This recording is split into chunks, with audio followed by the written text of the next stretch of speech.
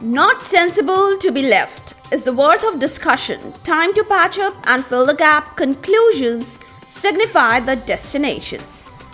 Glorious is the rule of going on. Destinations define new budding directions. I know there's a beauty and joy which lies in the journey, not the destination. Today's steps, they are forwarded further to talk about few more alpha antagonistic agents. Welcome all to his Pharmacology Difficult podcast. I'm your host Dr. Radhika Vijay, MBBS MD Pharmacology, and this is the audio hub to get the best, simplified basic tips, strategies, methods, and lots of ideas to learn better, understand better, and make your concepts crystal clear. If you really find, and if there's a question hovering in your minds, is pharmacology difficult? Lend me your ears for a while and let in the magic of knowledge.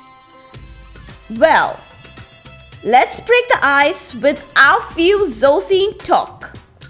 Now, the basic points you need to know about ALFUZOSIN, they are that first, ALFUZOSIN is a quinazoline moiety. Second, it's a wonderful therapy for benign prostatic hyperplasia but not hypertension. Third, from a pharmacokinetic point of view, it possesses average duration, short duration of action with a half-life of 4 to 5 hours. Fourth, its affinity is almost equal at all the alpha-1 subtype receptors, that is alpha-1A, B, D, etc.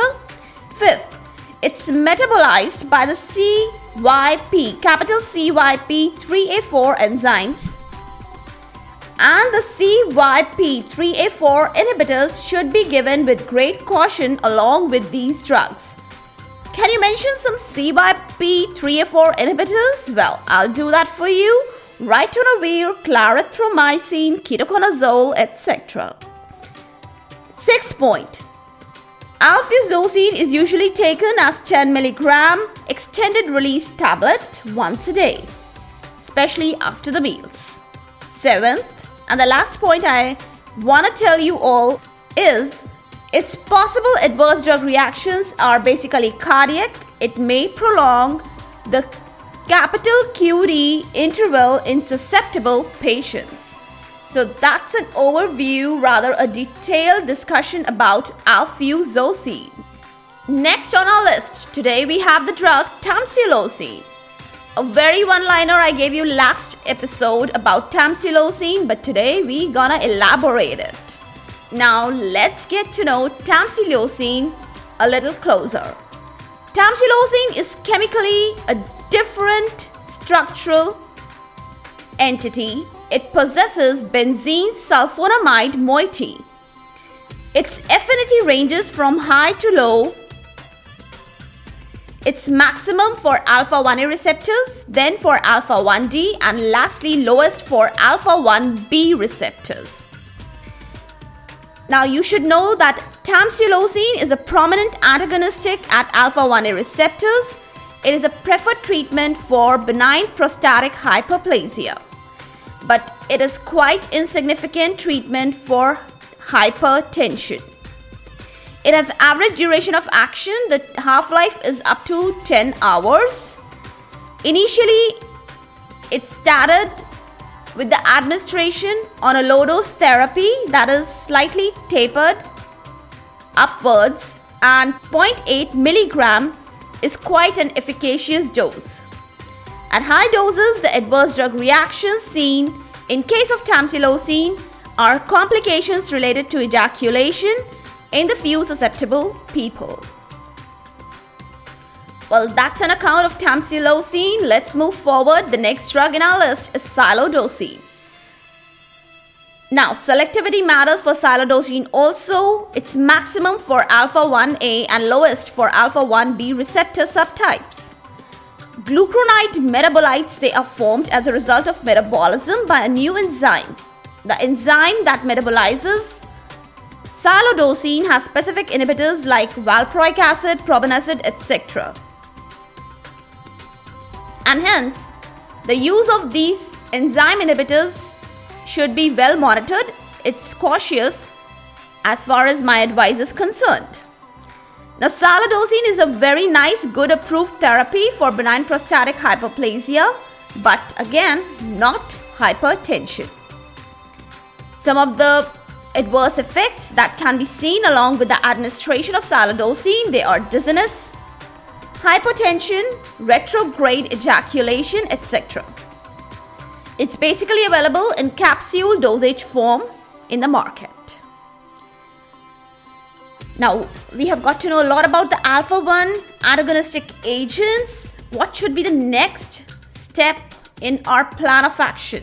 Well, let us summarize the overall adverse drug reactions for the alpha-1 antagonistic agents. Not to exaggerate much, you all know it. The most important adverse drug reaction that is seen is first dose hypotension. It is seen within half an hour of the prazosin administration, and starting it is seen within 2.5 hours of doxazosin administration. If you add on the antihypertensive agents concomitantly with these alpha-1 antagonistic drugs, then there is worsening of hypotension. So what is the rescue therapy? That is to start with a low dose of alpha-1 antagonistic agents like prazosin, doxazosin, and then gradually taper it upwards. Now, when we talk about hypotension, then how can you forget the importance of posture? Posture is also very important. Orthostatic hypotension is a dependent adverse drug reaction, and a proper monitoring of the blood pressure is definitely advisable. So that was a summary of the adverse drug reactions, the prominent ones that are seen with alpha-1 antagonistic agents. Next, what should we summarize? After this whole detailed account of alpha-1 antagonistic agents, the best and the last step is to know their important applications or uses. Well, the first one is no doubtedly hypertension. That is a treatment of essential hypertension. It is highly benefited by these agents. Some favorable side influences of the alpha-1 antagonistic agents are better lipid profile, improved glucose insulin profile in at-risk patients. The next important application would be congestive heart failure, abbreviated as capital CHF. Well,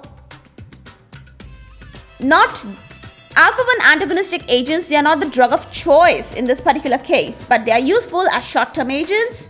How they help? Well, they help by decreasing the preload and the afterload. And the benefits are also by decreasing the pulmonary congestion and improving the cardiac output. Nothing much is expected out of these agents in the situation of congestive heart failure. Moving on to the next important application, a well-known one is benign prostatic hyperplasia, abbreviated as capital BPH. Now, when a person suffers from benign prostatic hyperplasia, the person experiences urethral obstruction, decreased urination, a more frequency, and signs and symptoms of nocturia. The alpha-1 adrenergic tone mediated increased smooth muscle tone and resistance to the urine outflow in the prostate. These are the most important signs and symptoms seen in the patient of benign prostatic hyperplasia. So how does the therapy help? Well, alpha-1 blockers, they reduce these symptoms, and add-on drugs accountable in this particular case, they are finasteride and dutasteride. They inhibit the formation of dehydrotestosterone from the testosterone, and definitely this whole combo therapy of finasteride and dutasteride along with alpha-1 antagonistic agents give great results as compared to the monotherapy of each one of the drugs. Now, alpha-1 selective blockers, they improve the flow of urine. TAMSULOSIN and SILODOSIN around in a dose range of 0.6 milligram daily, they are better suited to control the orthostatic hypotension. And for your kind information, alpha-1A subtype receptors, they are significantly found in the prostate. Accordingly, the drug choices, they are made.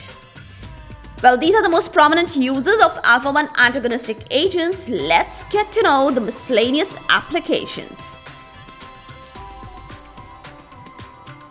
Alpha-1 antagonistic agents also help by decreasing the digital vasospasm in the situations and the diseases of Raynaud syndrome. But mind it, we have better options drugs, especially I'm talking about the calcium channel blockers. Of course, they are better option drugs, and since alpha-1 antagonistic agents are beneficial drugs, we can say they also help in other vasospastic disorders, and also they help in the mitral and the aortic valve insufficiency by decreasing the afterload. Well, that was the whole detailed account of the alpha-1 antagonistic agents. I'm so happy that we have done it so nicely and in an orderly manner. But at the same time, I have an announcement now. Yes, it's a wrap.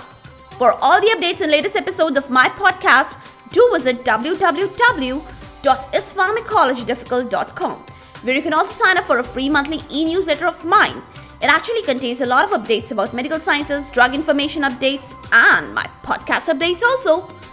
You can follow me on different social media handles like Twitter, Insta, Facebook, and LinkedIn. They all are with the same name as Pharmacology Difficult.